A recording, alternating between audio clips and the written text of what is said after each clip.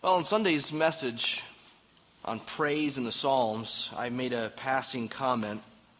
Sometimes I make a passing comment and I don't want to return to it. It's one of those foot-in-mouth kind of comments. This isn't one of those. I think I only made this comment in one service, but I do want to return to it tonight.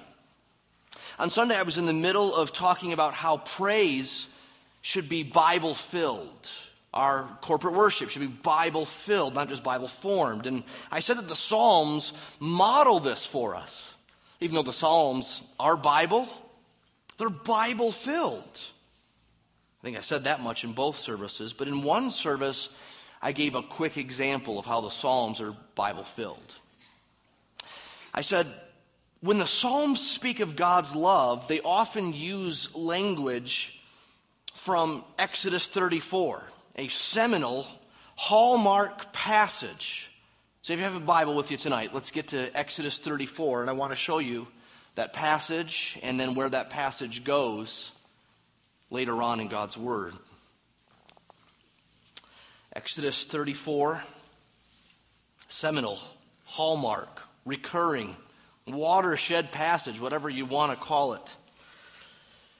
Now, you might want to look down in your Bibles before we get to Exodus 34 and see in verse 18 of chapter 33, the chapter before, some familiar stuff if you know this part of God's Word. This is where Moses asks God, verse 18 of Exodus 33, please show me your glory. And then next verse, God replies, I will make all my goodness pass. Notice the distinction between glory and goodness. I'll make all my goodness pass before you, and I will proclaim before you my name, the Lord. And then, skip to verse 20, he says, but, he said, you cannot see my face, for man shall not see me and live. So this is the cleft of the rock story. God tucks Abraham in the cleft of the rock, and God passes by with sort of the backside of the tail end of his glory, shielding Moses' face. And this is what he says when he passes by. Exodus 34, 6. The Lord passed before him and proclaimed. Remember, he said, I will proclaim my name before you. The Lord passed before him and proclaimed, the Lord, a God merciful and gracious, slow to anger, and abounding in steadfast love and faithfulness, keeping steadfast love for thousands, forgiving iniquity and transgression and sin, but who will by no means clear the guilty. Now that's God's full name, right? When we lived over in England, we'd run across these rather highbrow blokes who had 4, 5, 6 names and Esquire afterwards, and some dads were Sir and that kind of thing. And the more names, it seemed like the more important they were. Here's the Lord's name. He's not just Yahweh, he reveals that earlier on, but here he gives the long version of it. Notice there's one statement about God's justice and his judgment in verse 7. He will by no means clear the guilty. He is just. There will be a judgment. But there are 5 statements about God's mercy and love in verses 6 and 7. Look at each one. He is 1, a God merciful and gracious. He is 2, slow to anger. He is 3, abounding in steadfast love and faithfulness. Verse 7 says he's keeping steadfast love for thousands. And then the last one, he forgives iniquity and transgression and sin. Now let's give some focused attention to the one at the end of verse 6. He's abounding in steadfast love and faithfulness. Steadfast love. 123 times the Psalms talk about God's steadfast love. It's based on a rich Hebrew word, chesed. It would look like in English, H-E-S-E-D. And it is indeed a rich word. I mean, sometimes people make too much of Hebrew or Greek and think like it's sort of like a magic code. There's this this mysterious meaning behind these words, and if you really knew Hebrew or Greek, it would unlock, something even better than a Da Vinci Code. A lot of times Hebrew words just mean similar to what they got translated into English in your Bibles. But sometimes there's a word that's just, awfully rich, and it would take so many words in English to describe it. Proof is that the English translations of this Hebrew word all do it differently. Here's an example. The ESV, which I just read, translates chesed as steadfast love. One word for steadfast love, 2 words in English. The NIV, it's all over the map on this one. It says sometimes love, it says sometimes loving, it says sometimes unfailing love. It makes it harder to do like a word search in English and see where the word pops up. The New American Standard uses the word loving kindness. It sort of makes up a word. Ron doesn't like the NAS version on this little word, but I do. Not that I know more Hebrew than he does, but I like that it's loving kindness. It's both what he feels and what he does. By the way, I think Ron doesn't like it because it's a made-up English word, not because it's not accurate. And I kind of agree with that. It is a made-up word. It's weird. The King James, the old 1611 King James, translated chesed, tender mercies. So again, you can see the softness and yet the goodness, the kindness that's expressed there. Now, a while back, we were in Psalms. We were in Psalm 63 on Sunday morning, one Sunday morning, and I said then that when it says in Psalm 63 that God's loving kindness is better than life, that the Hebrew word means his covenant love, his mercy and his communion with his unchanging love. So that's 3 different ways of describing what it means that it says steadfast love or loving kindness or his tender mercies. Well, I've got a much longer definition for you tonight. Since then, I've been studying it more. And I've collected from several different authoritative sources a giant definition of this great Hebrew word, of God's steadfast love, of his loving kindness. You ready? Chesed is God's gracious character and exceptional commitment to his people.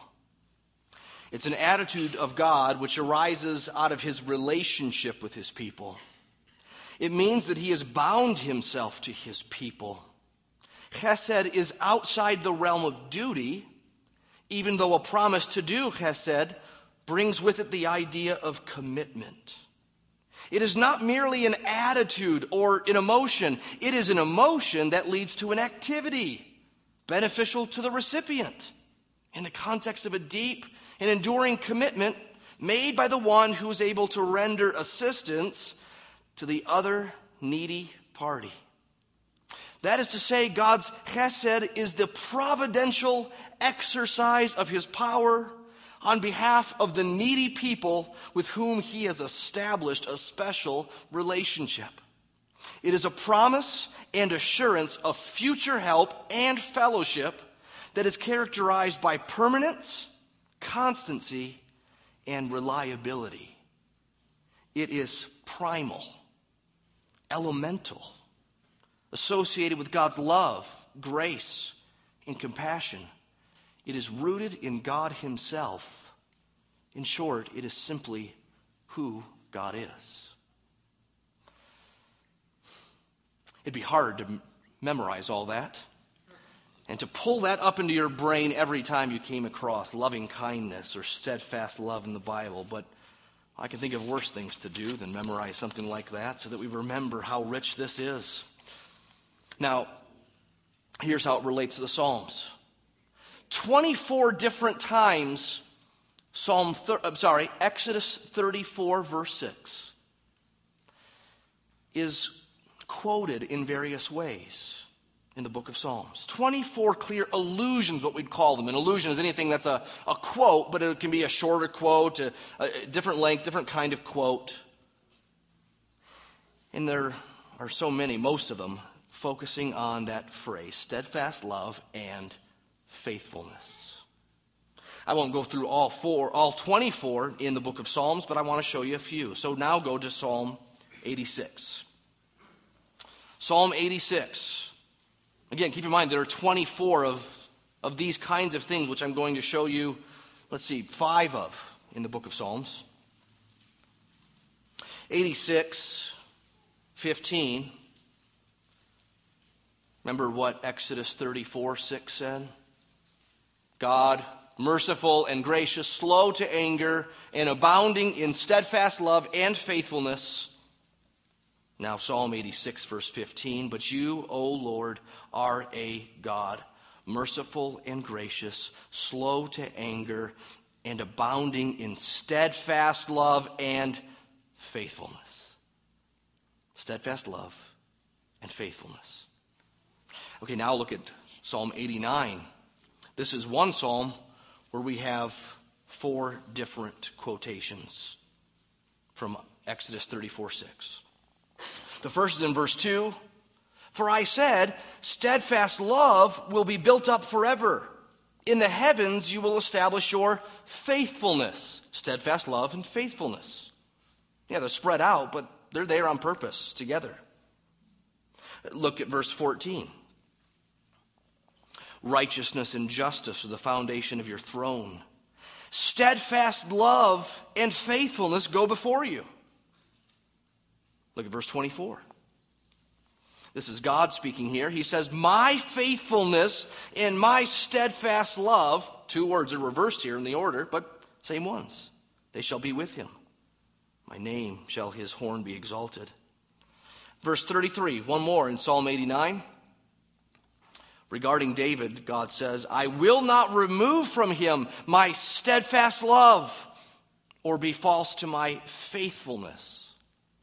Now, you might think this is coincidence, like, 2 dating couples who, I don't know, they have a magic number, 15, and it keeps popping up all over. Look, 15, oh! Right? Did you ever do that? I didn't either. So it might look like this is just coincidence. These are common words, but it's unusual for these to go together like this. And if you saw all 24 in the book of Psalms, you could see this is doing something here. This is putting Bible language from before into this new Bible called the Psalms. And it's not just steadfast love, that's that Hebrew word chesed, but it's also this word faithfulness. Now, some translations don't have steadfast love and faithfulness. You have something like loving kindness and truth. You want to have truth instead of faithfulness? NAS, I think, has that. So let's imagine that it's truth. Okay, loving kindness and truth. That sounds like it could be 2 wings on the plane. Loving kindness and truth. Sort of balances God out, doesn't it? Truth, one wing of the plane. Love is the other. So this is sort of his heavy stuff, hard stuff. This is his soft stuff, loving stuff. And sometimes that's true in God's word. That's one thing we talked about last Sunday, is that God is both great and gracious. And greatness in the Psalms means bigness and sometimes scariness. But that's not the way we should understand these 2 words, loving kindness and truth. They go together much more than that. They're not wings on the plane balancing one another out, but they go together. The better translation is what the ESV has, steadfast love and faithfulness. In other words, he's true to his word. His steadfast love is reliable and dependable because he is true. He is truthful. He is faithful. He's unchanging. Now, where else do we see God's word hearken back to Exodus 34, verse 6? Well, if you want to follow along, this is the time where you pick up your Bible and we do what's called sword drill. Anyone grow up in Sunday school doing sword drills? Well, draw swords. You would, the teacher would give a reference and you'd quickly thumb to the reference, and the first one who got there got a Bible sticker or something, because that's what all kids want. So draw swords, Genesis 24:27. This is the first time steadfast love and faithfulness are mentioned in the Bible. Genesis 24:27, and get this, it's an unnamed servant who says this to Isaac. Knowing what we're going to see about steadfast love and faithfulness and how this is so rock bed important to God's word, it's sort of ironic that the first mention of it comes from this unnamed servant who says to Isaac, "Blessed be the Lord, the God of my master Abraham, who has not forsaken his steadfast love and his faithfulness to my master." Steadfast love and faithfulness. Now, Nehemiah 9:7, draw swords. Nehemiah 9:7 is a place where those two words aren't used, steadfast love and faithfulness, but you'll see it's using all the other parts of Exodus 34, verse 6. Nehemiah 9:17 rather says, "But you are a God of forgiveness, gracious and compassionate, slow to anger, and abounding in loving kindness, and you did not forsake them." And then we could go to all the ones in the Psalms, which we won't do. But go to Isaiah 16. Draw swords. Isaiah 16. Here we see the two pillars of God's goodness to his people, steadfast love and faithfulness in verse 5. And this one's looking ahead. Isaiah is after the time of David, and yet it talks about his throne being established. It says, "Then a throne will be established in steadfast love, and on it will sit in faithfulness in the tent of David, one who judges and seeks justice and is swift to do righteousness." Now, if you've been a Christian for a while, or if you've just been to a lot of Christmas and Easter services over the years, that might make you think about how the Bible works, that it hints about one to come, one to come. He'll be on the throne of David, a throne established in steadfast love, and he'll sit in faithfulness. And while we're in Isaiah, look at Isaiah 40. This doesn't quote from Exodus 34, but it should remind us that Exodus 33 began with this whole issue of Moses saying, "Please show me your glory." It was about glory being revealed. So Isaiah 40, verse 3, "Clear the way for the Lord in the wilderness. Make smooth in the desert a highway for our God. Let every valley be lifted up and every mountain and hill be made low. Let the rough ground become a plain and the rugged terrain a broad valley. Then the glory of the Lord will be revealed." Okay? Something's coming. The Lord's coming, and his glory is going to be revealed someday. Hosea, chapter 2, if you can find it. Hosea, it's one of those small prophets in there.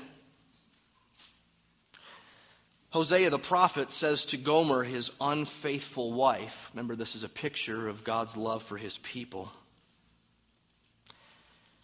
And Hosea uses Exodus 34 language in his commitment, in his oath to his wife Gomer. He says, "I will betroth you to me in steadfast love and in mercy. I will betroth you to me in faithfulness." Steadfast love and faithfulness. All right, now the book of Joel, another small prophet right there in the midst. Joel, chapter 2, verse 13. It's a short one, so just listen if you're not there. "He is gracious and compassionate, slow to anger, abounding in loving kindness." Doesn't say steadfast love and mercy or steadfast love and faithfulness, but you can see what this is talking about, what it's pointing us back to. Exodus 34, God who is gracious and compassionate, slow to anger, abounding in loving kindness. The same thing is said in Jonah 4:2. Once Jonah finally gets what God is up to with the Ninevites, Jonah says, "You are a gracious and compassionate God, slow to anger and abundant in loving kindness." One more in the Old Testament, the book of Micah, Micah 7. And here we'll back up 2 verses to see God's, Micah's marveling of who God is. Verse 18, Micah 7. Micah says, "Who is a God like you, pardoning iniquity and passing over transgression, for the remnant of his inheritance. He does not retain his anger forever, because he delights in steadfast love. He will again have compassion on us. He will tread our iniquities underfoot. He'll cast all our sins into the depths of the sea. Working all up to this. You will show faithfulness to Jacob and steadfast love to Abraham. Faithfulness and steadfast love. Then you come to the New Testament. Turn to John chapter 1. John chapter 1, after the coming of Jesus, John wrote these words. Remember, we saw in Isaiah 16, a throne will be established in steadfast love. The one who sits on it will sit in faithfulness. One day the glory of the Lord will be revealed. And then you come to John 1:14, and he says, the Word, Jesus, became flesh and dwelt among us, and we have seen his glory. Show me your glory, Moses said. You can't see my glory. I'll tell you about my goodness. I'll tell you my name. A name that gets repeated over and over and over throughout the Old Testament. A name that eventually becomes a promise. And then John says we've seen his glory. Glory as of the only Son from the Father, full of grace and truth. Guess what? It's hard to tell in English, but those are basically the same words. You've gone from Hebrew to Greek, and that's why you don't have steadfast love and faithfulness. But scholars think that this is getting into Exodus 34 stuff. God's glory being shown in the incarnation of Christ, God dwelling in human form in our midst, and it's full of grace and truth. It's full of loving kindness and faithfulness.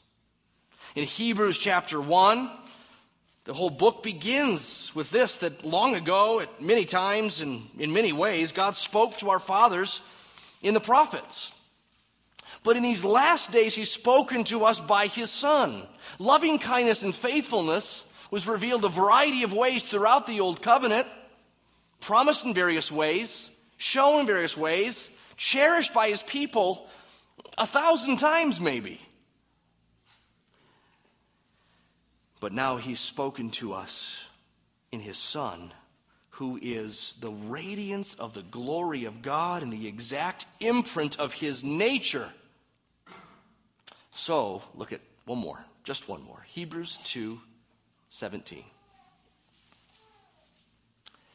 Jesus had to be made like his brothers, like us, like human beings in every respect, so that he might become a merciful and faithful high priest. Those aren't coincidences. The Bible is telling us something about God's very nature, and it keeps resting all of the promises on this revelation given to Moses about God's very long name. So Paul, the Apostle Paul, often talks about grace and truth. And you might think when you read that in the epistles that he is talking about two wings of the plane. Grace, nice stuff. Truth, the firm stuff.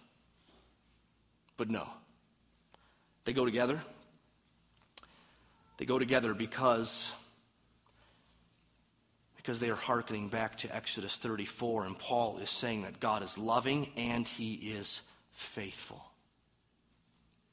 Now, why does any of this matter? Is this just neat Bible mapping, word studies, curiosities? Ooh, look at that. No. This has profound, practical, pastoral implications.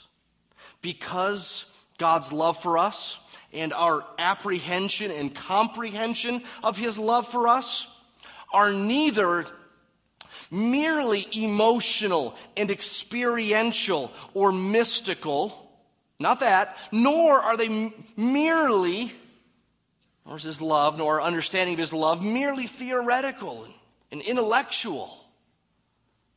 Lots at stake here. Tim Keller said this: knowing God is not an anti-rational mystical experience. Knowing God occurs when the truth overflows from your mind into your entire being. Knowing God is when the truth you've heard 1,000 times becomes experientially real, and you marvel at the miracle of God's love for us. So, we need both. So much rides on the truth of what God has revealed. He's revealed himself in propositions like this. He is loving kindness. He is faithfulness. And we've got to rehearse those truths over and over. We've got to get our eyes on his promises, on his very long name. But it's not supposed to stop there. It's not truth only in rehearsing it, memorizing it, reading it.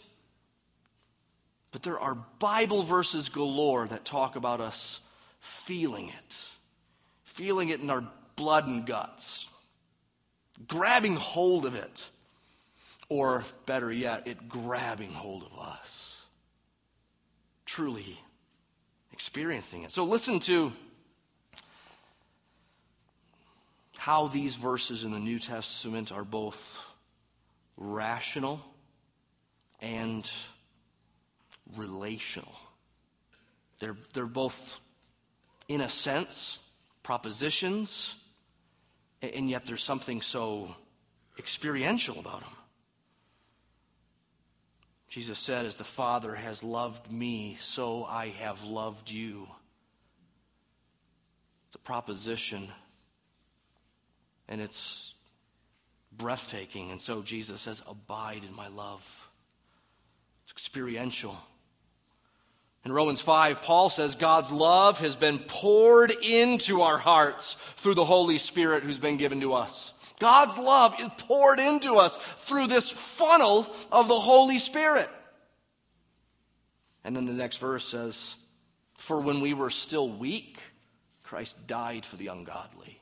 Here's the proof of his love for us. Proposition, something happened in history. A guy died, a guy who was God. He died on our behalf, died for the ungodly. And yet that should be felt in our hearts like it's poured in. Romans 5:8 says, God shows his love for us in that while we were still sinners, Christ died for us.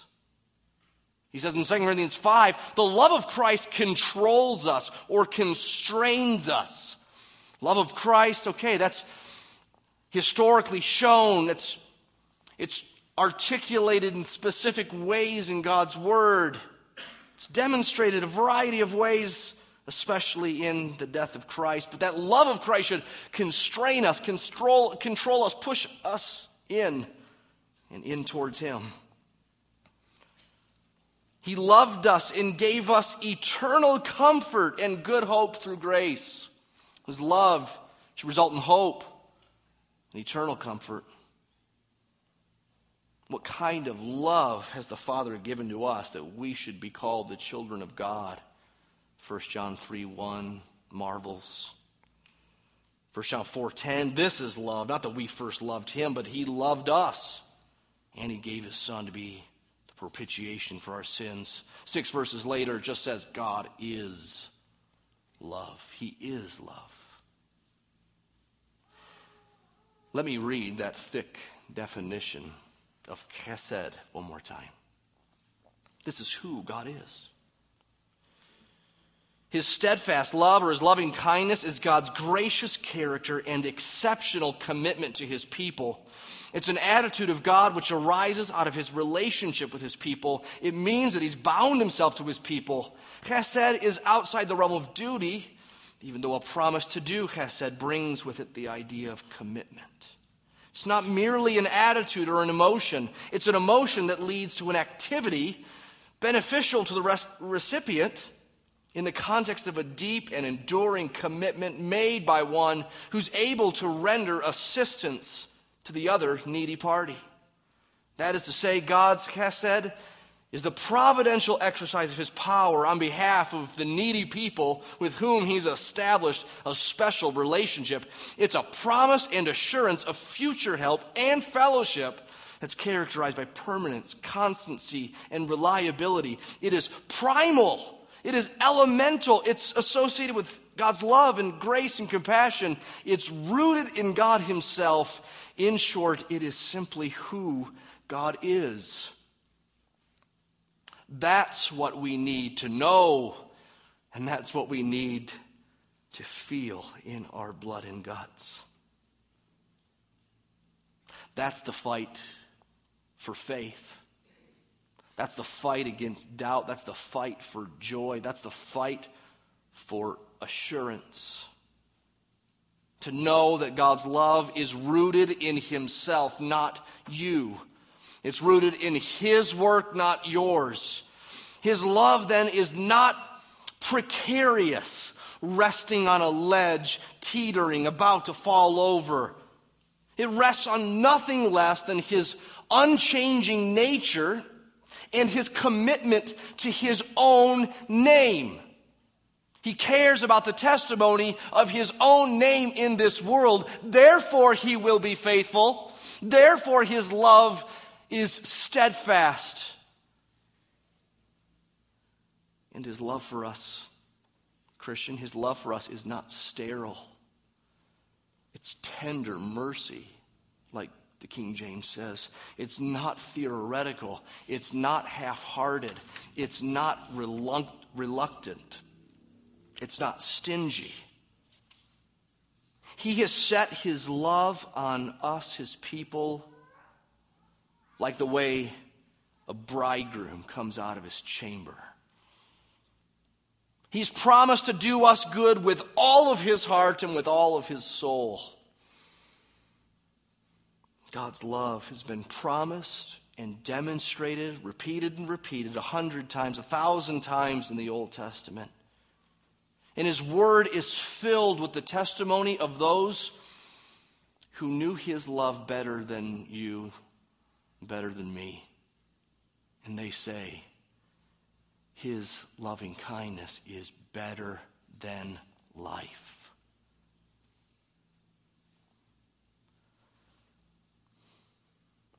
God's love is shown in all his works.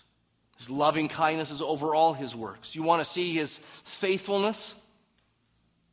You're here. He's kept you alive. Of course, if he took you home, that would be a mark of his faithfulness as well. His loving kindness is over all of his works. His loving kindness is over the hard stuff. He's in it. He's proven that his nature is love, and he's shown it supremely in the cross. He's demonstrated the extent of his love, the commitment to his faithfulness, his name. He's shown us how this is the very nature of his being. This is his long name. Shown to us in the cross, Jesus dying on our behalf. No greater love has no man shown, that a man would lay down his life for his friends. So why will you doubt? Why will I doubt 1 ounce? Why would I doubt one second? And God's love, praise him, is a gloriously conquering love. If you're saved, you can rejoice that God's love was a conquering love. It not only conquered your sin, it conquered your stubborn will. For a long time, you didn't believe. And then he came calling. You probably heard it once and thought it was stupid. But he came wooing. He has a gloriously conquering love. And he's still doing that, isn't he? He's still faithful to conquer our sin and conquer our stubborn wills. Faithful is he who will do it. He will also complete it. Now we have his word to tell us all this. We have his Spirit at work like a funnel to intimately and mysteriously communicate it to us in our inward being. We have each other to encourage us in his love. And we have this meal, which symbolizes the very centerpiece of our hope. It symbolizes the very mark of his love. It's an ugly mark of our sin. It's a glorious mark of his love. This meal symbolizes what was the very incarnation of his loving kindness and his faithfulness.